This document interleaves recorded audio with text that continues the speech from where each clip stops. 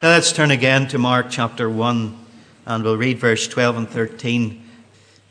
Verse 12 and 13, let's read again. And immediately, and we saw, didn't we, how important that word immediately or right away or straight away is in Mark's gospel. Immediately, the Spirit driveth him, the Lord Jesus, into the wilderness or the desert.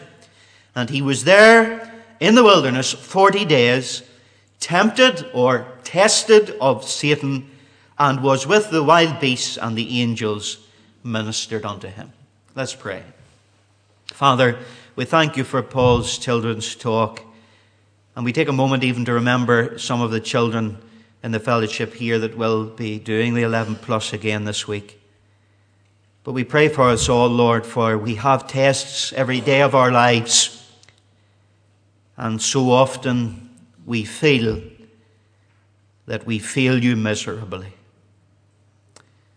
And Lord, as we come to focus upon your only begotten beloved Son, we pray that we will fix our eyes, fasten our eyes on him, on his conflict with the devil and his victory, and that we will be enabled by your grace to have enough faith to believe in him for our own present victory.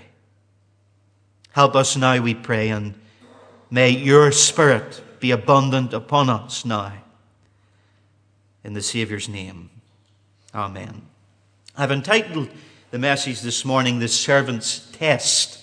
And of course, we saw in our introductory message several weeks ago, months ago now, this is the gospel that chiefly takes up the theme of the Lord Jesus as the servant of the Lord, the suffering servant. Now, there's so much, believe it or not, in these two verses on the temptation of the Saviour in Mark's gospel that I'm going to span this particular study over 2 weeks. So this is the servant's test, part 1. Matthew and Luke's gospel are much more comprehensive in their account regarding the temptation of the Lord Jesus.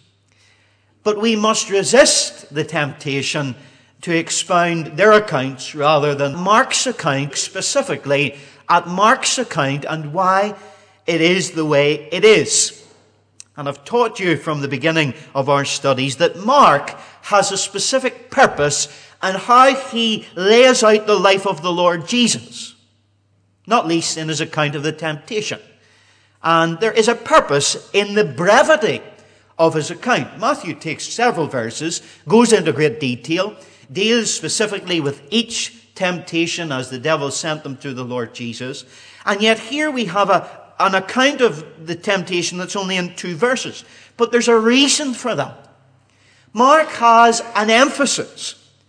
There is a point that he's wanting to make. And if we delve into Matthew and to Luke to embellish Mark's seemingly short account, we will miss the point entirely of why he records it the way he does. So right away, I want you to know I'm going to pay no attention this morning to Matthew's account or to Luke's account. And though they deal with the specific temptations, Matthew in particular, I'll not be looking at that this morning. I want us to get Mark's purpose, Mark's perspective in how he gives us the temptation of the Lord Jesus. And his point is simply the theme of this gospel. He wants us to see the Lord Jesus as the servant of the Lord. And he wants us to realize, remembering that Mark's gospel was given to the early Christians, that all of us are servants of the Lord as well. And if we are to be servants of the Lord, temptation will be a permanent feature of our lives. But that's not all he wants us to see. He wants us to see that Christ overcame the tempter. And because of that, we as the subsequent servants of the Lord after him can know victory through Christ. Now, let's remind ourselves of the context of where we find these 2 verses. We read it again this morning. John the Baptist, who remember was Isaiah's prophesied forerunner of Messiah, has prepared the way of the Lord and declared that Jesus of Nazareth is God's messenger. And we've also seen that the Spirit confirms this by descending upon the Lord Jesus at his baptism like a dove. And then the heavens cleft and are torn apart, and we hear the voice of the Father declaring, "This is my beloved Son, in whom is all my delight." Now, context is extremely important for us to get the point of what Mark is saying. Indeed, it's important in any book or portion of the Bible. But here's his point. All of these verses up to now have been commendations of the Lord Jesus Christ as God's Messiah. They have been authentications of Christ's identity. But now he comes in verse 12 and 13, and here is his point. All that makes no difference. Who Christ is, who John says he is, who Isaiah says he is, who the Holy Spirit says he is, who the Father says he is. He still must suffer temptation. He still must suffer trial and pain and tribulation to do God's will. Let me tease it out a wee bit for you so as you can really understand where I'm coming from. Though he's been clearly declared to be God's Son, though he is being declared here as the King who is bringing his kingdom in a sense in the wilderness, after this identification of him, he's not permitted to go back into Jerusalem and live the life of a king and live the life of the Messiah as the Jews expected it. God doesn't allow him to go back and set up an earthly kingdom. He must stay in the wilderness. In spite of who he is, he must be in the desert. He must be tempted of the devil. And of course, Mark's great theme is he must go to the cross. In other words, he must do God's will in God's way. And God's way was the way of suffering, not the way of force. So what is the lesson for all of us today as servants of the Lord? It is simply this: there's no such a thing as an untempted servant of God. The testing of the servant of the Lord in Mark 1 should convince us of that fact. Indeed, it is true that the greater our service and the more we accomplish for the Lord, the greater will be our suffering, our testing and temptation. And one of the greatest temptations, and I'll deal with this perhaps next week, is not so much the temptation to immorality, but the temptation to try and do God's will in another way other than his way. The temptation to choose an easier path. That, in essence, is what the temptation of Christ was. But we'll look at that next week. But what can we learn from these two verses in the time that we have this morning? There are three things that I want us to learn. Next week, in the will of the Lord, we look at the fact that the servant's temptation can be an agonizing experience. He was 40 days tempted of Satan with wild beasts in the wilderness. And then we'll look, God willing, at how the servant's temptation is lonely. He was in the desert. He was alone. The wild beasts surrounded him, and yet there was divine aid. The angels ministered unto him. But we'll leave that to next week. The first thing I want you to note this week from the servant's test is the servant's temptation was immediately after a spiritual high. It came right after a spiritual peak or zenith in the life of the Lord Jesus. And it's the same in our experience as well. It came after his baptism. And we learnt, if you can remember it, that his baptism was the public identification with salvation. The Savior saying, as I'm going down under the water, I also have a baptism to be baptized with on the cross. I'm identifying with you, sinners, because in a little while, 3.5 years, I'm going to identify with your sin on the cross and take it as if it's mine. And it was his consecration to that great work of saviorship as Messiah. But it was also recognition of the Father. This is my beloved Son in whom I am well pleased. And it was also preparation and unction of the Spirit. The Spirit was strengthening him as a man to accomplish the task which God had set him. Now note, look at the words of the Bible in verse 12. And immediately he was baptized. At once he was driven by the Holy Spirit into the wilderness, to the temptation. Now, one scholar has said this, and I think it's very apt. This statement, and immediately, is less temporal and more theological. Less temporal and more theological. What does that mean? He's not wanting us to grasp the time of it in the sense of how quickly it happened.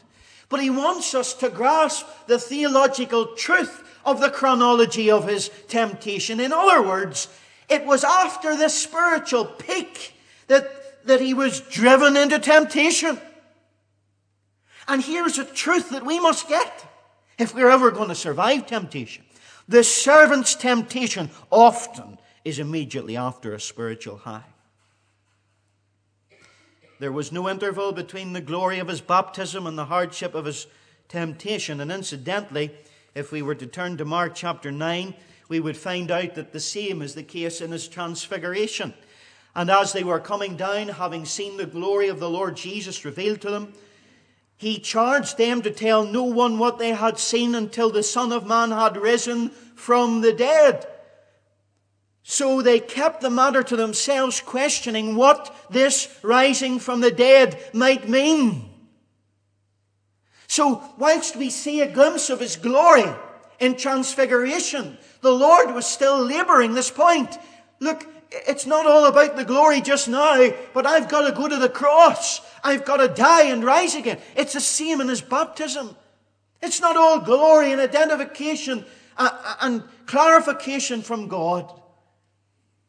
This servant must suffer. Though he is a son, though he was a king, he is God's suffering servant. This is God's path for him. And can I say, this is God's path for us. And in a moment, the Holy Spirit carried him from light to darkness. In a moment, he went from knowing the Father's smile to Satan's wile. And it was as if in an instant after the heavens being opened, that all hell was opened upon him. Does that tell us anything? Of course it does. It tells us that the experience of all of God's servants ought to be the same and is the same. I wonder, are you going through this? You've heard the expression, I feel in my life I take one step forward and two back. I have a mountaintop experience, but the valley's just round the corner. And we experience this. We get a blessing, and it's not too long. In fact, probably in the next moment when we get a discouragement or a curse even. And this is outlined for us. This is the experience of God's servant, the Messiah. But it will be ours as well. We are often tested immediately after a spiritual high point. Elijah found it in the valley after his great victory in Mount Carmel. And there's a spiritual principle in this that I want you to grasp, because it's so important and vital if you're ever going to overcome temptation and face it the way the Savior did. I think in measure it's outlined in Luke 12, where the Lord Jesus said, after telling a parable, everyone to whom much was given, of him will much be required, and from him to whom they entrusted much, they will demand the more. What is this principle? Now listen carefully. The more spiritual you become, the more testing you will experience. Did you hear that? The more Christ-like the Holy Spirit will conform you to, the more you will know excruciating temptation. Now, I think by saying that, and I hope you've grasped it, I have uncovered how at times as Christians we have a wrong perspective relating to temptation. Perhaps with some of us, we have this in our heads that the more spiritual we become, the stronger we are to face and to overcome temptation. In a measure, that's true. But we often equate that with, well, then that means you'll have less temptations, or your temptations will be less strong. That is wrong. The holier you are, the more temptation you will face. Now, the test of whether you have this incorrect perspective or not could be an answer to this question. How do you view God's servants who fall into sin? How do you view them? Are you scathing? Do you castigate them? Do you gossip about them? But suddenly, when you realize that those who perhaps are in the front line of the battle, and I know that that's maybe not a good term, for we're all in the battle. But when we realize that those who become more holy and do more for the Lord face the devil's hordes in a more intense way, should we not have a little bit of sympathy? A little bit of grace, a little bit of compassion? Think about it. This was the greatest temptation ever. I believe that. And yet it was immediately following the greatest event ever, up to now at least, in the life of the Lord Jesus. And the greater the event meant, the greater was the temptation.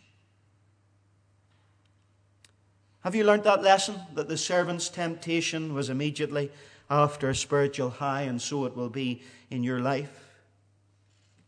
Whenever folk get baptized here in the church and we have baptism classes, I often warn them that Satan will go up a gear or two after their baptism. I found that in my own experience. Because you're identifying. It's a highlight spiritually in your life. I remember a young man and his car was his pride and joy. And I remember in the kitchen in the old building, I was warning the folk that were getting baptized before the event. Now, be careful. Satan will come in with temptation and try you and test you. Can't even remember the car, but it was a slick one.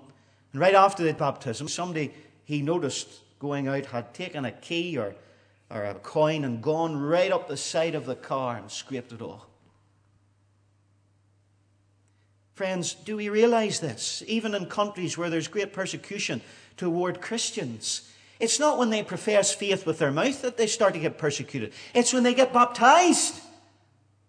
It's tantamount in some nations to suicide, in the sense that you're sealing your death warrant when you get baptized, because it's a public identification with Christ, and the devil hates it. You might be sitting there thinking, well, why does it have to be like that? I mean, I would love it in my Christian life if I could stay on the mountaintop all the time and there was no valley at the other side. If it just was going up and up and up and up until we got the glory. That's not the way it is. It wasn't the way it was for the Lord Jesus in his trial. It's not the way it will be for us. But why? Are you thinking? You should be. Why does it have to be like that? Well, here's the second thing I want you to learn about the servant's test that will help us in that regard. The servant's temptation was arranged by the Spirit. The Lord Jesus' temptation was arranged by the Holy Spirit. Now, both Matthew and Luke indicate that the Lord went into the wilderness under the guidance of the Holy Spirit. But Mark is unique in his use of this strange word in the authorized, driveth him into the wilderness. And that really gives the sense he was driven into the desert by the Spirit. Incidentally, if you look down at verse 34 of chapter 1, this word is used of the Lord Jesus expelling demons and devils from folk. It's used again in the same context, verse 39, verse 43, expelling demons. But here it's used, the Holy Spirit is expelling Christ into the wilderness. In Matthew 21, verse 12, it's the words of the Lord Jesus driving and casting out the traders from the temple. Now that's the sense of the word in Greek. It has the idea of an external force against an unwilling object. Now, whilst that is the sense right throughout the New Testament, that is not the whole sense here in relation to our Lord Jesus.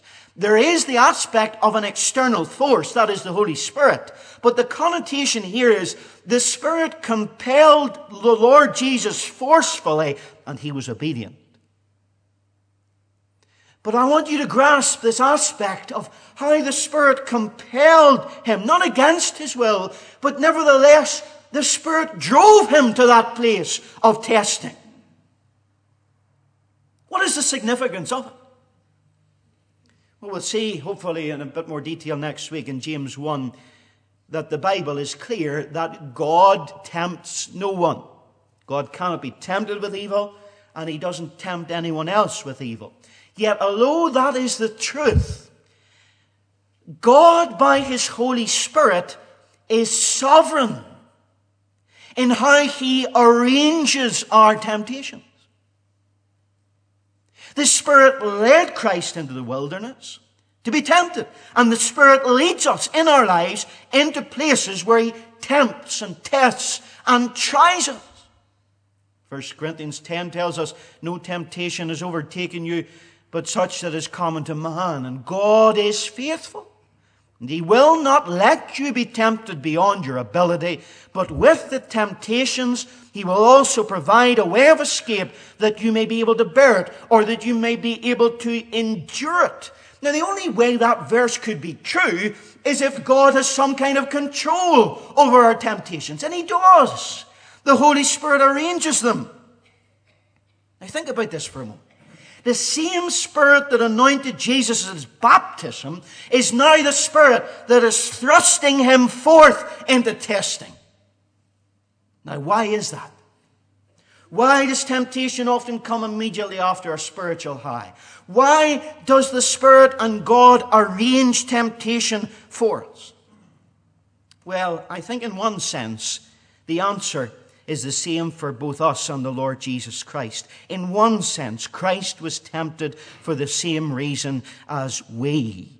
Though Christ had no sin, mark that very clearly. And we might deal next week with how we believe that the Lord Jesus could not have sinned. It's not possible to think of that. And yet, God's purpose in tempting the Lord Jesus is the same as his purpose in tempting us. Or allowing him to be tempted, I should say. God doesn't tempt anyone. But for arranging that temptation, his reason is the same as it is for us. He is strengthening us for the task that he has appointed to us. Do you hear that? He is strengthening us for the task that he has appointed to us. And he was strengthening the Lord Jesus. Now please mark, that does not imply that the Lord Jesus was weak. No. But these temptations in Christ's life were the culmination of a lifelong process through his childhood and his adolescence and his young adulthood of spiritual strengthening and maturing. It occurred throughout his life up to now. The Bible tells us he increased in wisdom and in favor with God. Hebrews says he learned obedience through what he suffered. Now, before I go on any further and before your mind runs away with itself, let me say that like many truths in the Gospels, there is a holy mystery regarding this truth of the Lord's temptation. And I'll expand on it a little bit more next week, perhaps. So keeping in mind for a moment, God cannot tempt, and God cannot be tempted. James 1 tells us this. And yet, we believe Christ could not have sinned. Yet here he is tempted. And we have to believe that his temptation was real. For as we'll see next week, he couldn't succor and empathize and sympathize with us if it wasn't. But here's the answer. He was not tempted in his divine nature. Remember, he had two natures. He wasn't tempted to sin as God. He was tempted by the devil as a man. Now, why is that so important? Because God's purpose in trying him and tempting him was in order that he might overcome Satan as a man. That's important. Sure, it would be nothing for God to overcome Satan as God. But Christ had to overcome in temptation as a man without any help of his divine attributes, as a perfect man, as the last Adam, to undo everything that Adam and Eve did in the Garden of Eden. And there he is, and because he has been victorious, we can overcome the devil also. So in that sense, and I want you to get this, please, in that sense, Christ overcoming temptation was God's way of strengthening Christ's hand in the battle with Satan and the battle against sin. He was the first man ever to resist the devil. He was the first man who obeyed God completely. And there he stands in the wilderness, in our place, representing us. And he succeeds where our forefather Adam failed. And now he can give us strength to succeed also. So, therefore, the implication of that is that the Spirit arranges our temptations too to strengthen us. How do you view temptation? How do you approach it when it comes along? Do you cower? Are you filled with fear and trepidation? Oh no, not this again. How should you react when temptation comes? Well, this is teaching us, and James teaches us, that we should count it all joy when we meet various trials. Because our testing produces faith and steadfastness. And if we let our testing and steadfastness have its full effect, we will be perfect, complete, and lacking in nothing. Maybe one of the reasons why you have problems overcoming temptation is because of the way that you're viewing it. You don't realize that the Holy Spirit arranges your temptations for your good. That's what the Bible teaches. You're perhaps not realizing that God, think about this, God sees it as his will for your good that you be tempted. That's not how we think about it, is it? Well, we need to understand that he has a purpose in our temptation. And it's not that we should fall into sin, but we should grow stronger, that our hands should be strengthened for the task that he has. Let me illustrate it to you like this. Imagine a football player, a young man, and he's showing great promise. And suppose, for instance, he's on the second team. And he shows such skill on the pitch that his trainer's thinking, how am I going to bring this out of this young lad? Now, what would the trainer do you think? Would he put him down to the third team? See if his talents will shine there? Of course he wouldn't. He would break through everybody and not break any sweat at that. What does he do? He puts him in the first team where he will be tested as never before. He'll give him the chance to prove himself in a greater test. Now look, that is it. That is the Spirit's intention for our temptations. That we should prove our faith, that we should grow stronger. And whilst the Lord Jesus had no sin, and whilst he was not weak, there is no doubt that in Mark's gospel, this is one of the points that he's bringing to us. This was the test and authentication of who Christ was and proving the strength that he would have. Not just to overcome the devil in our place in temptation, but to go all the way to the cross as a perfect man and be our substitute and finish the work. Now, whilst that is the case, the servant's temptation was arranged by the Spirit. The converse is also true. For he was tempted of the devil. And so the third point this morning, first one was the servant's temptation was immediately after a spiritual high. The second, the servant's temptation was arranged by the Spirit, and so will yours be. The third is the other side of the coin. The servant's temptation was instigated by Satan.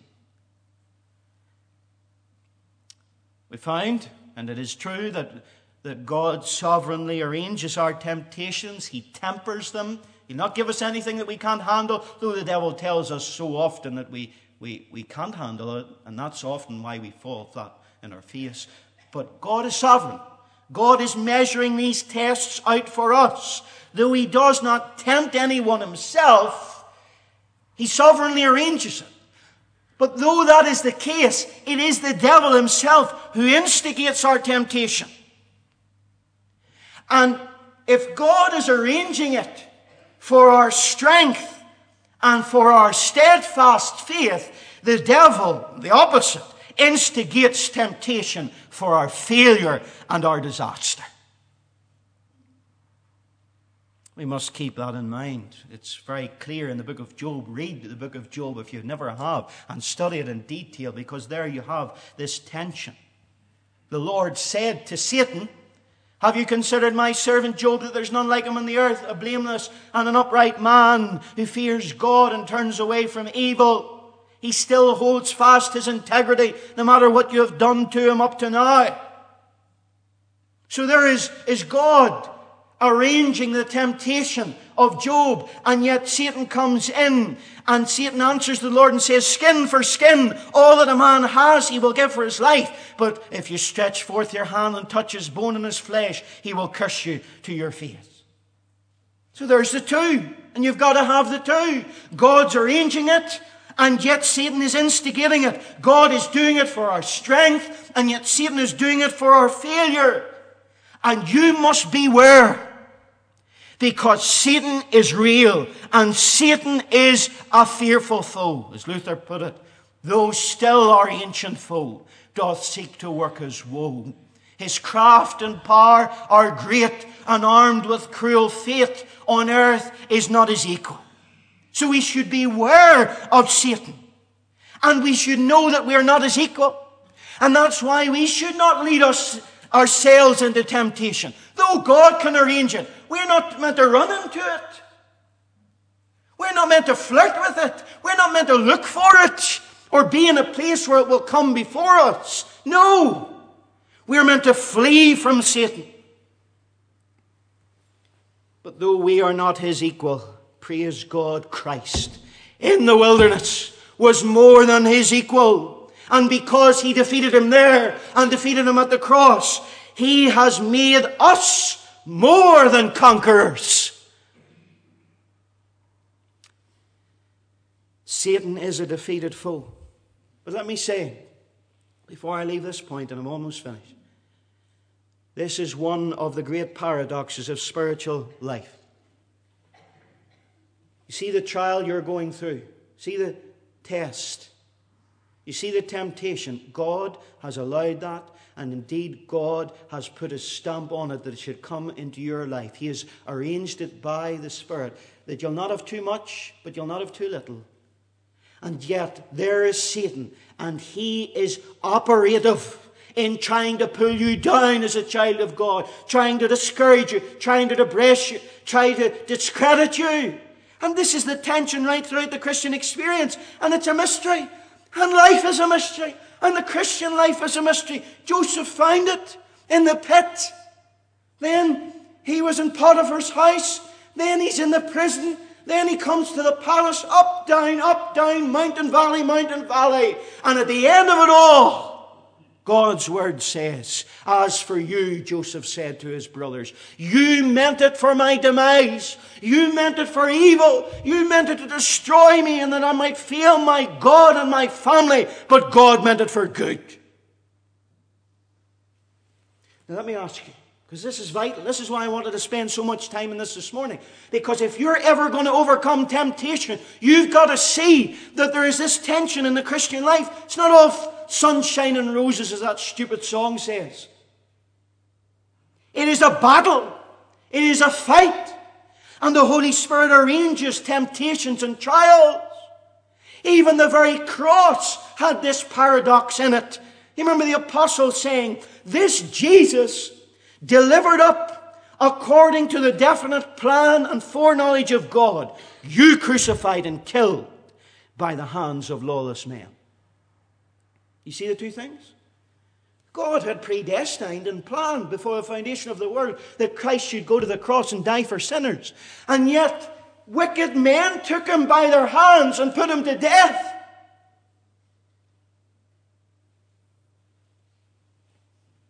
What temptation are you facing today?